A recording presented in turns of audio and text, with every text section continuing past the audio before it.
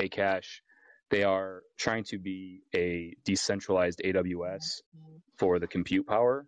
They are doubling, it looks like, the compute capacity from, 256 CPUs to 512 CPUs. And they're also highlighting 4 key features that are going to get tested. We'll just highlight those 4. So first, persistent storage.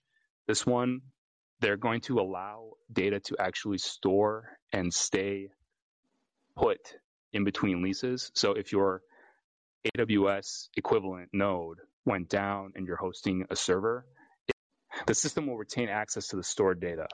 So it's actually almost mimicking storage in a public cloud, which I guess it didn't do that before. I didn't even know that.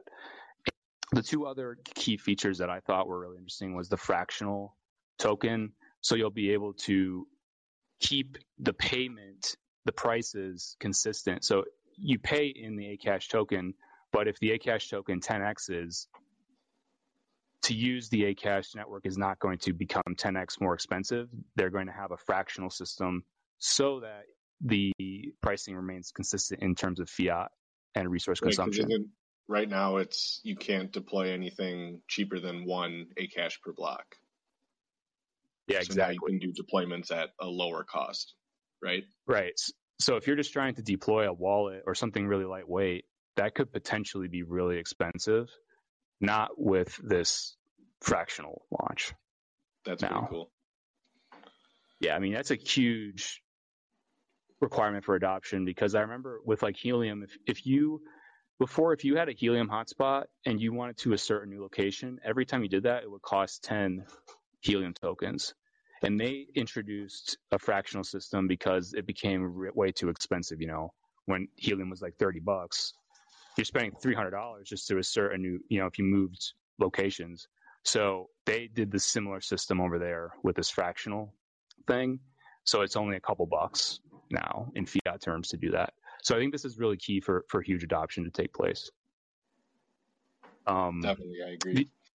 The other one is just the inflation decay curve. So before, apparently this has been a manual process where they would have to change the inflation curve manually through governance voting, not algorithmically.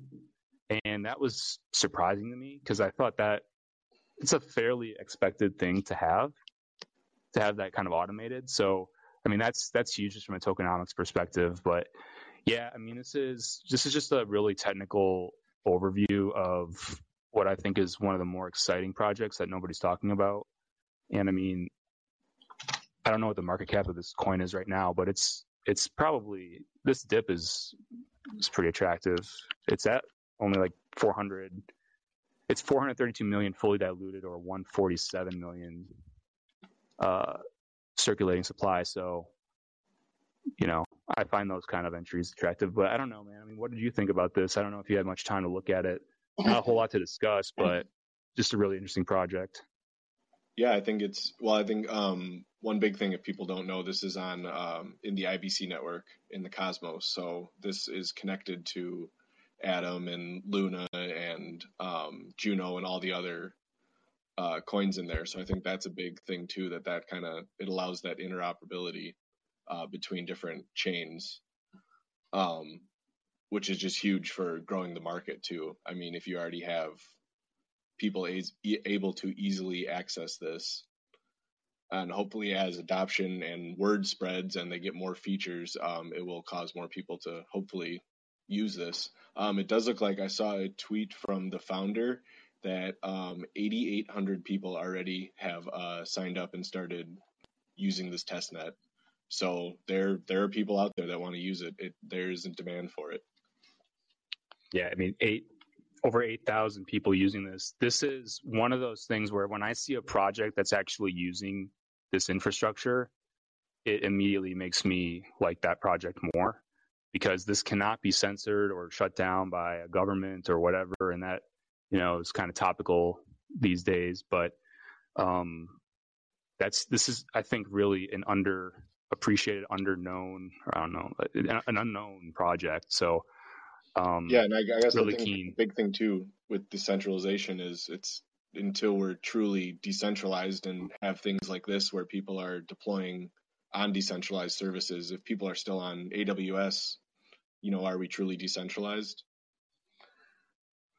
Right. I mean, if you're just using a DEX, like I remember a year ago, a lot of DEXs, a lot of projects, they're just using standard servers, AWS, Google Cloud, whatever. And those guys can shut it down if they want, anything that you're hosting. So this, not so much. But really excited to see how this testnet goes. Might have to take a stab at this $200,000 reward pot because there's a spreadsheet where you can see all you have to do. And I mean, you probably get some AKT out of it. Yeah, it looks like there's 18 different tasks. I mean, anywhere from, doing authorizations to actually there's some that it's, media posts. So there's plenty of stuff out here for anybody. Yeah, no doubt. Well, a little bit unrelated. Our topics aren't really related, but what did you have for us? All right, so I just wanted to talk a little bit about all of the sports sponsorships that are currently happening with crypto. So I know a couple of weeks ago we talked about how Terra is now sponsoring the Washington Nationals, and we've talked before about other sponsorships, and I just wanted to bring up this article from Forbes that just kind of goes over some of the big sponsorships that have kind of been inked in the last year or so. So crypto deals with sports teams and leagues have grown over 100% in 2021, and they're expected to reach a $5 billion market by 2026. A lot of these cryptos have realized that in order to grow, they need to have a big community. And in order to have a big community, you need to kind of get the word out there about your product. And I think that going through sports is one of kind of the easiest ways to get eyes on your product. And I think that's what a lot of these crypto companies are realizing. In February, Manchester United, they announced a multi-year deal with Tezos valued at $27 million a year. Friday last week, Manchester City announced a sponsorship deal with OKX, which is a large centralized exchange for in-stadium branding. And then you have F1 Racing, which has multiple crypto sponsorships, as well as having Crypto.com being the official sponsor of F1 itself. And then just a couple other things I wanted to run through quick. You had during the Super Bowl, I'm sure everybody saw, there was FTX, Crypto.com, and Coinbase all had commercials. And Crypto.com also has a $70 million deal for the LA Lakers arena and $175 million with UFC for branding to appear on their apparel. So as you can see, these are just deals done in the last couple of months. Crypto companies are really starting to kind of branch out and try to get eyes on their product. What do you think about this? Yeah. So I know the guys have talked about this a little bit on and off, and I think there's two main things that come to my mind. Number one, that this would be huge to drive adoption at the actual sporting events themselves. And that, I think, is the next logical step. Number two, that on the Super Bowl topic, the key difference between this kind of craze and the tech bubble, I think, is really important to highlight that these companies are insanely profitable, right? I mean, Coinbase, FTX, these are huge, massive companies, but they're also insanely profitable. And they have huge war chests available to them to spend on marketing like this. That's funny. I kind of laughed when you went over the Tezos one. There's a blockchain I haven't heard come up in a long time. I don't even know what those guys are doing these days. But then there's Crypto.com, which they're sponsoring stuff. That's what they're doing. Yeah, dude. I mean, that one, if you want to read a funny story, the launch of Tezos, they had at the time just a massive ICO back in 2017, and it took them like forever to ever get the tokens launched. It was sketchy for a while, but they did it. They did their thing. But that's one chain I've never really studied much.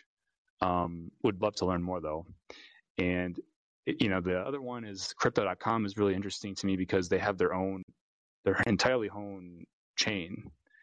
And I think other than Binance, although Binance likes to say they aren't in control of BSC, crypto.com for them it's really interesting because they have their own their own chain separate from the centralized version. And so that is notable to me because there's not a lot of decentralized blockchains themselves, native chains, who are able to make these sponsorships other than, I guess, Tezos themselves. That's what's weird to me a little bit, is making that delineation between a centralized exchange going in for the sponsorship versus like the blockchain itself. You know what I'm saying? Yeah, I think you're seeing a lot of, like you said, a lot of these centralized exchanges or companies that actually have, a marketing department, leadership, whatever. They're the ones that are currently doing most of the marketing. But I think we will see more kind of decentralized chains as they put forth governance votes or whatever that they can do to kind of try to work with some of these clubs. I think it's huge over right now in Europe. There are tons of soccer clubs that are also adopting fan tokens, which you can then, you get a token, you can use it to buy tickets, vote on club matters, get discounts, and kind of you can help build the engagement within the fan community. And I know soccer isn't huge over in the US, but you look at other parts of the world, like that's the sport, and I think that's going to be a huge part of getting mass adoption. Yeah, I was surprised. I don't think they mentioned Luna here. No, they Terra, did not mention. They're massive. I think that's one of the biggest ones that has them. Yeah. Yeah, and they're their own chain, not centralized. So, or not the centralized version of an exchange. So that's really notable to me to see that the actual blockchains, the projects, the foundations, whatever, they are actually doing all this marketing, Tezos, etc. So yeah, I don't think this is going to go away anytime soon. Especially, it makes so much sense for Luna because it's a stable coin, and they are driving a lot of adoption for the actual product versus if you could use the product, like what's crypto.com's product, you can go on and trade it. You can go on and trade on their website, versus an actual FTX, crypto.com, Coinbase, they're all, you can give us your money and we'll give you something else. Where Terra, you're saying, hey, you can use our stablecoin in Stadium. It's really easy to use. And then you got them on the blockchain. That's going to be pretty awesome. Yeah, I think that's the future is driving that adoption if we can do that. No doubt. Yeah, maybe that's the theme here. Adoption with Akash, making the infrastructure more scalable and dependable. And that's a prerequisite for development. And then you have the real world retail viewpoint of sports sponsorships. When those two worlds can collide a little bit more, I think is when we really have a period of daily use beyond just trading, right? Yeah, that's excellent. Very well put. I try. All right, man. Well, hey, I think we've chatted enough talked our ears off here, but we will be back tomorrow morning for more Daybreak Crypto. Sounds good talking good. to you, man. You too. Peace.